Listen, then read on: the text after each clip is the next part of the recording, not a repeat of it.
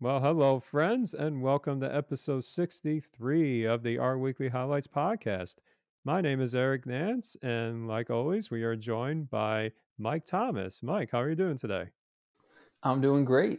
Happy Wednesday to everybody out there. Yes, happy Wednesday. And we're going to dive right into it. And this week's issue was curated by Kelly Bodwin. And as always, with gracious help from the Our Weekly team members and contributors. So, our first highlight today is giving us a really interesting take on leveraging the power of simulation and statistics to answer some really fun and engaging questions.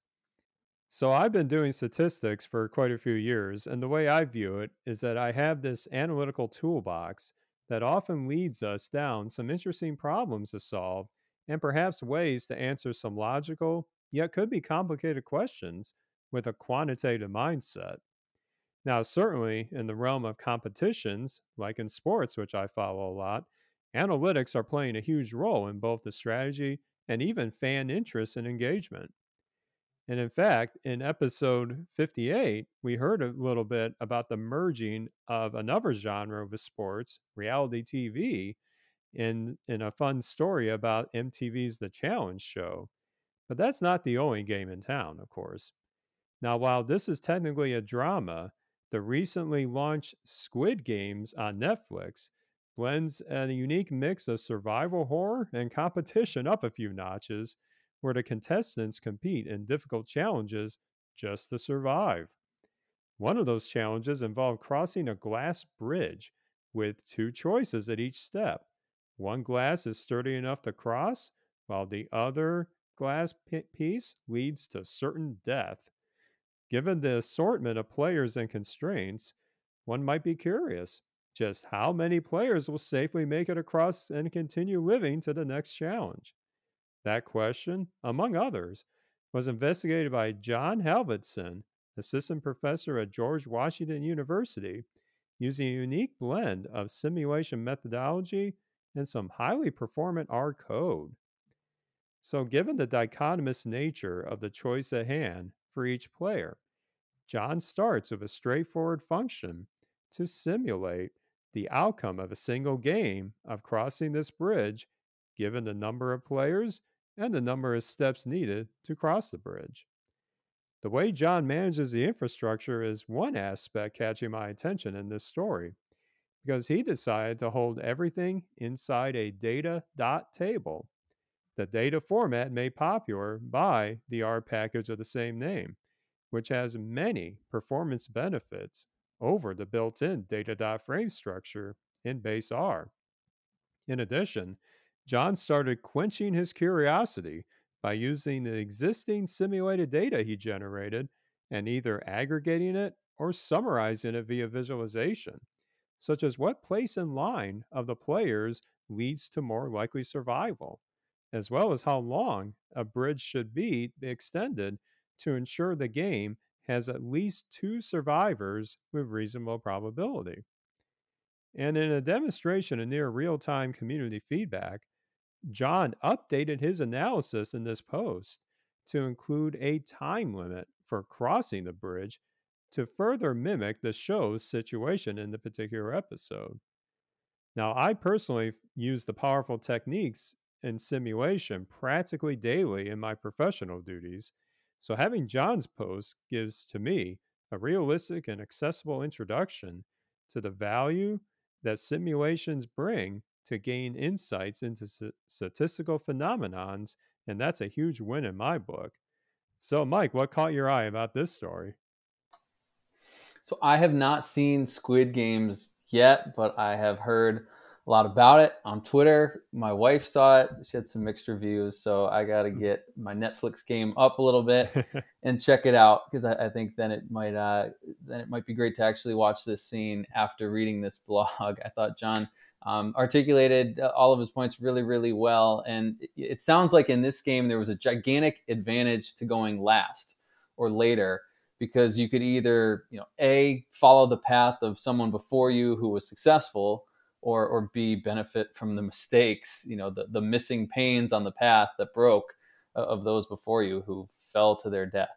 Uh, So I really enjoy simulation as a tool. I don't think that there's enough blogs written up about simulations, which is why I really enjoyed this one, because simulation really relates to risk and uncertainty, which I think is something that a lot of industries, probably from pharma, where you are, Eric, to finance, where a lot of our clients are, they face a lot of risk and uncertainty. Not everything's just a point estimate. Rarely is there only one possible outcome. So when I was first learning machine learning, I was like, who needs simulation anymore? Who needs resampling?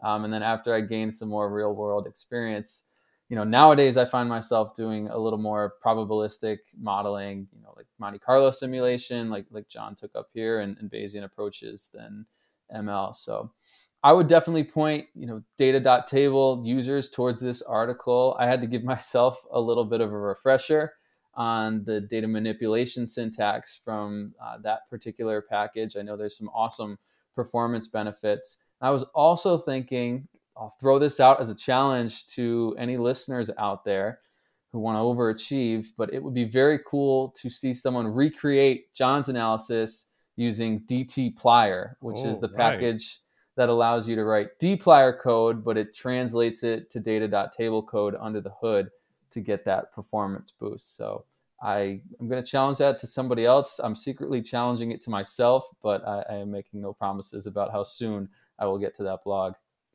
That's a great idea. And what's nice is John's laid out this code in a very succinct and accessible way, where I would imagine that with some time and a little ingenuity, we could definitely make that happen. So, community out there, let's see what you got. I mean, we see a lot of engagement with things like Tidy Tuesday.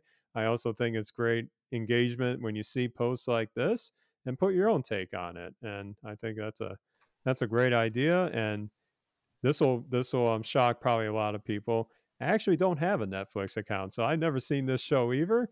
But it sounds interesting, so maybe I'll fork up some dough and sign up to catch this very interesting premise of a show. So I'll definitely also probably put in there that there are some great ggplots interspersed within this blog, yes, within the simulation code. So I think he does a really good job of visualizing some of this probabilistic simulation that he's doing. So that might be interesting to the listeners out there who are looking to kind of bridge any of their probabilistic modeling and Monte Carlo simulation over to tangible visual ggplots. absolutely, and that's a perfect segue into our next highlight. And so, Mike, why don't you take us into how ggplot's supercharging the world of artistry in the world of art? Smooth transitions, Eric. That's what this podcast is all about. You know it. So, so Megan Harris, who's out of the University of Buffalo, she's a data integration specialist. She has an awesome personal website that she calls the Tidy Trekker, which really cool name, especially for those of us who love the Tidyverse and love R. Her blog here is some artistry work that she was doing, and it really demonstrates the versatility of ggplot. There's a lot of people on Twitter. She shouted out a few in her blog post who are doing incredible work in the artistry space lately. It seems to be a hot topic on Twitter. So it's great to see this article make the cut this week.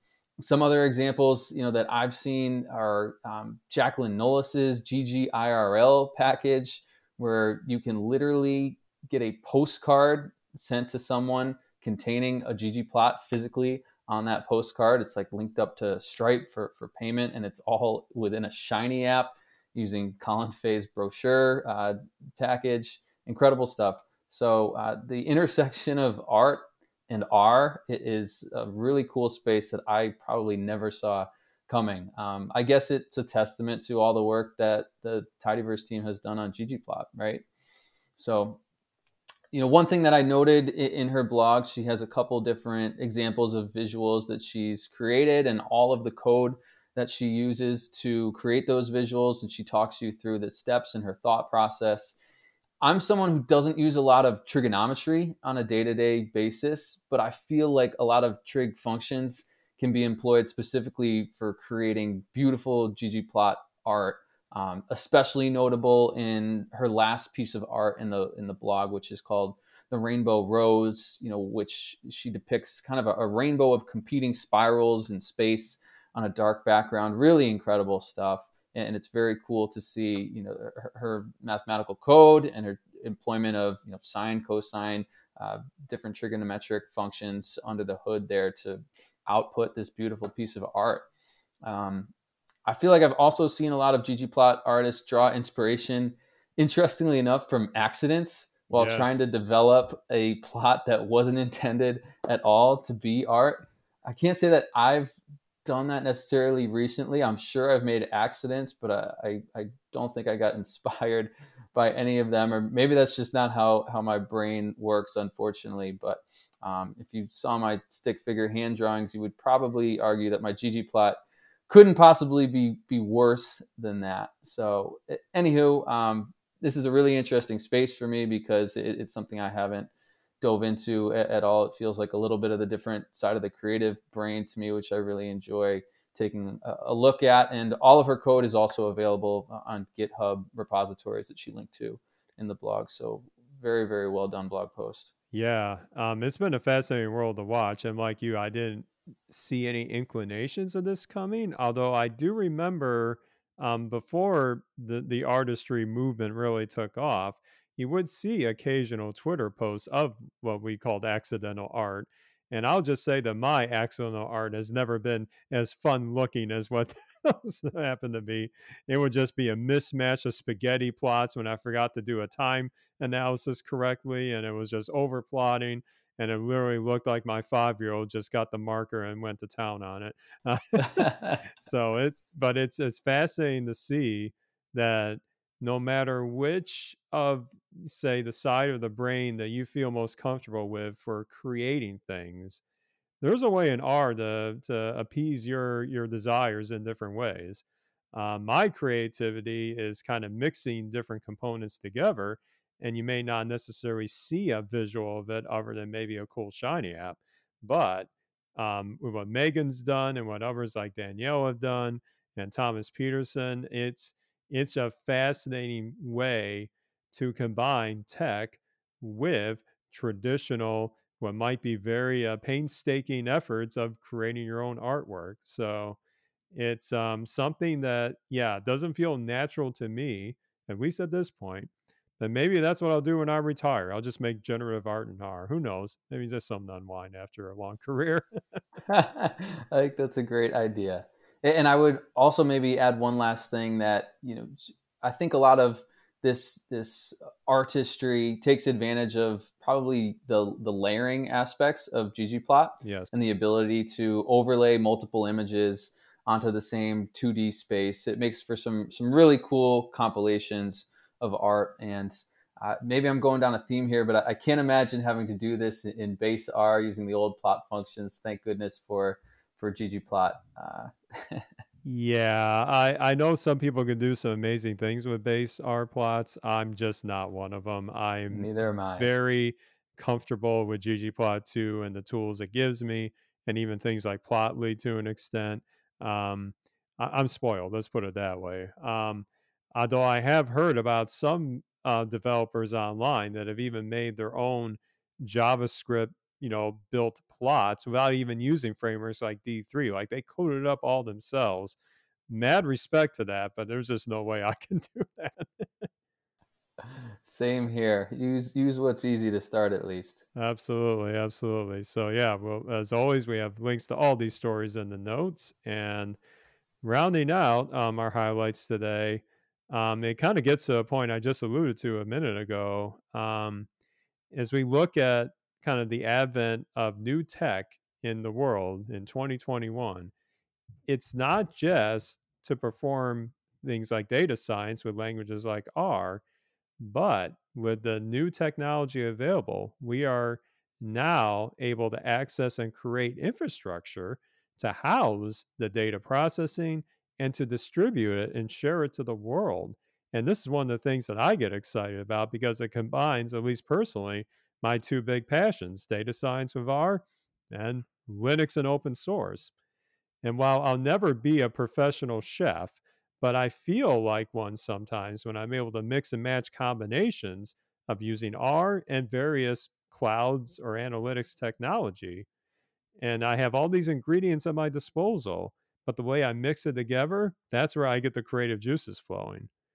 And so as I was thinking about this many years ago, I was in this sort of situation where I remember as if it was yesterday when RStudio released the open source versions of RStudio Server and Shiny Server. This blew me away. And of course, with a spare server here in the basement at that time, I threw Shiny Server on it. I created my first app and I was hooked ever since. And that led to me installing it onto the company servers. And eventually we got scaled up, as they say. Well, these days, like I said, in 2021, you don't need a beefy home server in the basement to play with this tech. You can now spin up this infrastructure on demand in easier ways than it's ever been in the past. And that's where Tan Ho, a data scientist and analyst, has been dedicating time on his recent regular R and Shiny live stream schedule to dive into a particular topic of actually spinning up your own open source version of Shiny Server on Amazon Web Services or AWS. And now, what I really like about this is that while I personally have been playing with Linux for more years than I probably care to admit, I know firsthand that when I first started out, how completely foreign the concepts looked to me of like installing server software, updating system libraries, managing user accounts. And I was not an infrastructure engineer. I'm certainly not one now, but it took me a long time to learn all that. But what Tan was able to do in this stream is to go step by step, saying, okay, here's the app I created. How do I share it with the world? He went into Amazon, launched up an EC2 instance, which is basically their way of saying a virtual server, and went through his preferred workflow, all in a GitHub README to go show each step and what you can expect to see as output and how you check how things are working along the way. And not just seeing that entire process end to end was fascinating, but it was also just as fascinating when he, like me, will often encounter hiccups along the way. Not everything goes smoothly. And in particular, when he was trying to deploy an app on this server that was using renv for package management, it didn't go smoothly the first time. But watching Tan's troubleshooting techniques, along with a couple pointers in the chat, um, you might know who was pointing that in a little bit. We were able to solve the problem, and he was able to finish off his tutorial live, which is still big props to those that can do it live. It's not easy, but he was able to put this out there, and now to me, it makes these concepts more accessible to be able to take some excellent work that you've done, and in this case with Shiny, and share it with the world, all controlling the stack on your own with the help of cloud services. So, Mike, I know you're pretty fascinated by the world of infrastructure deployments as well. What were your thoughts about what Tan did here? I think it was awesome that Tan took the time to put this into a video. I think there's a lot of blogs posts as well that maybe will solve part of the problem and show you how to solve part of the problem, but not do the end-to-end life cycle. And even better on top of that is Tan ran into some hiccups along the way and powered through them. And we've done some training in the past at my company, and some of the feedback that we've gotten has been, the parts where you ran into a bug and I had to troubleshoot it were some of the most educational parts for the people watching, because that's the real world. We've run into hiccups along the way, and sometimes understanding the process for getting past them is more valuable than just the knowledge of the right way to do it. So I think this video is incredible. If you have the time to watch it, it's a great walkthrough. And again, there's a lot of blogs and even videos that tackle part of the problem, and the fact that he took the time to show kind of this whole end-to-end process of actually spinning up this Shiny server and deploying an app on it is phenomenal. I'll add a couple different resources out there, maybe give a couple other shout outs. I know we don't I know we make a lot of money on this podcast, Eric, so we don't want to give away too many Yeah, I free know, right? It's advertisements. rolling in the dough, So man. Yeah. I'll just shout out Docker in general, which I think is a phenomenal tool if you're ready to take the next step to start deploying some of this stuff to look into. I think it's made our lives quite a bit easier. Docker was available when I first started getting into some of this data engineering and app deployment stuff. I'm not sure if it was when you first were spinning up your own home server. So I can't imagine some of the extra hurdles that you had to go through without you being able to deploy a container. But kudos to you for that. I've also seen some other awesome resources out there just about Shiny deployment options. And I'll shout out Peter Solomos at Analythium. He's got a ton of great content on all of the different options that you have for deploying Shiny apps and the pros and cons of them. I even followed one of his tutorials to deploy my company's internal Shiny proxy site, which contains all of our paid subscription apps that we license to customers. That's great. So yeah, it's some phenomenal resources. So I feel like being able to kind of take this next step into deployment and stand up something tangible can really separate a data scientist who's trying to stand out from the pack and get hired or get that next promotion. For example, it's hard enough to get code working on our own laptop. That sometimes, if you haven't gone down this path before, it feels like an impossible hurdle to get it running on another computer, like a cloud instance that we can't even see. Right? It's intimidating, but the more resources that are out there, like Tan's videos and Peter's blogs, hopefully the less intimidating it becomes for those who are just starting out here. So I recently also saw a job posting for a Shiny deployment engineer that came across my timeline the other day, and it was really inspiring to see that there's at least one organization out there that sort of understands that data science is a team sport, because this whole end-to-end process, Tan showed it in a 1-hour video, but in terms of actually standing this up inside your company, dealing with all of the security and the firewalls and authentication that they might potentially have, scaling it up to thousands of users, you shouldn't feel like you have to be the unicorn who can necessarily do all of those things. So I think that especially Shiny app development and deployment can be a great team sport for the organizations that are willing to invest in it. I would say that maybe to wrap up my side of it is that my advice to somebody who's kind of aspiring to start standing up a Shiny server, I think there's a lot of folks who are starting to build their own local Shiny apps and are getting interested in deployment. And if you're interested in doing this within your organization, if your org hasn't done anything like this before, this stuff will likely blow them away, and you'll very likely be asked to keep running with it. You'll create a ton of job security for yourself and a huge impact on your organization. But I would make sure that you also communicate to them that the goal should be to manage all of this as a team if they want to make sure that it has longevity and is successful. Yeah, I couldn't agree more. And I remember when I was spinning up those open source versions of RStudio and Shiny, I was hooked. I mean, it was very interesting to me. Like I said, it was combining my two passions at once.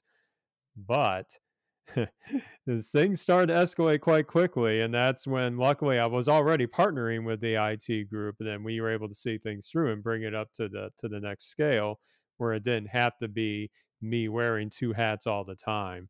But I think the skills you do learn and at least trying this stuff out can pay off in ways that you might not expect.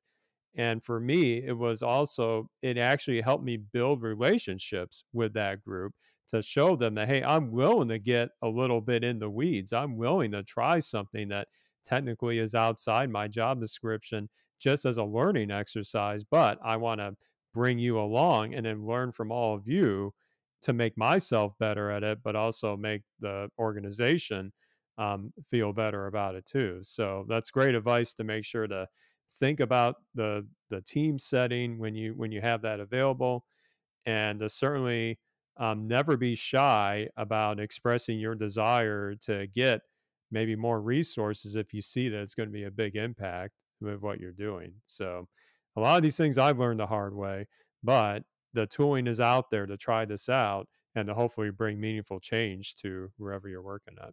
Absolutely. And I have no doubt that Tan's video here will get a lot of views and eyeballs as the world continues to discover the impact that Shiny can have.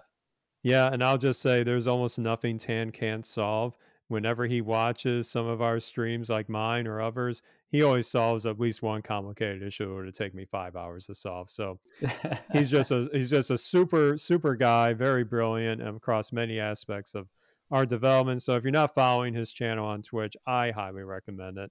It's a great community that's really budding up with learning out loud and really bringing ourselves along the journey. It's been fun. More on that probably in future episodes. He is also everywhere on the R4DS Slack channel. He Yes. is answering everybody's questions, solving problems left and right. It's incredible. Yep. And that's where this idea of his office hour came from. He wanted to actually put visual video context around the answers that he was going to say. I know not everybody has the capability of doing that, but boy, it's a great learning opportunity when you can. So, yep. Tan doesn't get enough kudos, so I'm going to make sure he gets it on this podcast. So, as always, this issue has way more than just what we covered here. Another piece that got my attention was this great analysis of what is the most American of American films, because it was a great use of the GT and GT Extra packages for the upcoming R Studio table contest that's about to conclude in a couple weeks. Yeah, so I definitely wanted to point out the R Studio table contest. You have until November 15th to get your tables in. Eric, I don't know if you've ever done the Shiny competition. I think that one has been running for a few more years than the table contest. I think the table contest, the inaugural, might have just been last year for the first time. I think it kind of coincided with the GT package that came out just about at that same time. So, very much looking forward to seeing what comes out of the R Studio table contest. I think for maybe Eric and myself, we do a lot of Shiny development, so our brains are sort of trained for interactivity. And this the table contest, while things can still be interactive, it kind of forces you to think a little bit more statically and maybe more explicitly put exactly on the page the message that you're trying to convey in your table. So I will definitely be. I'm working on our submission, Catchbrook's submission for a table for this particular contest, which is going to coincide with our release that just came out of our CRAN package, which is called Migrate, for seeing credit risk transition matrices across one risk state to another risk state. It doesn't just apply to credit risk, but that package has had a new release just come out recently. So we're going to try to coincide that package with our table submission to maybe make a cool little table here for the 2021 contest. Sounds exciting, and I hope I get to throw my head into the fray, so to speak. And I have my eyes on some fun data sets that definitely don't get a lot of attention in the R kind of social sphere, and probably combining that with one of my favorite packages for tables called Reactable. I've been able to do some cool stuff with that in my apps, and I got some ideas. We'll see. No spoilers. We will find out. Yes, I am sorry to the DT package, but when I discovered Reactable, I no longer use DT. Reactable is incredible.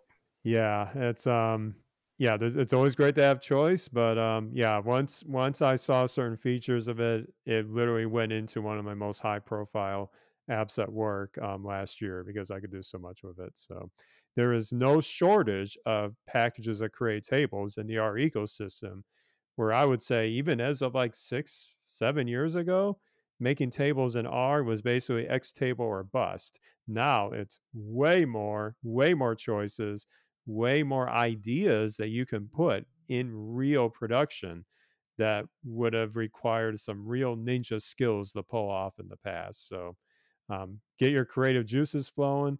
There's always great things to learn by doing. And also, I just enjoy seeing the entries come through and what we can learn from all that, much like the shiny contest that you mentioned earlier.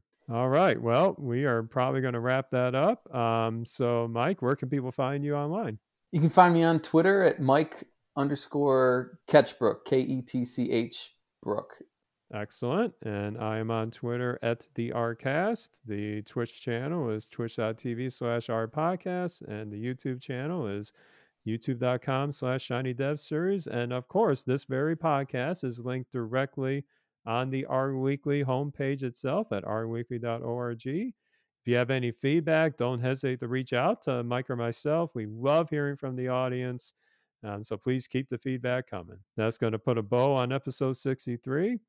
And we'll be back with another edition of our weekly highlights next week.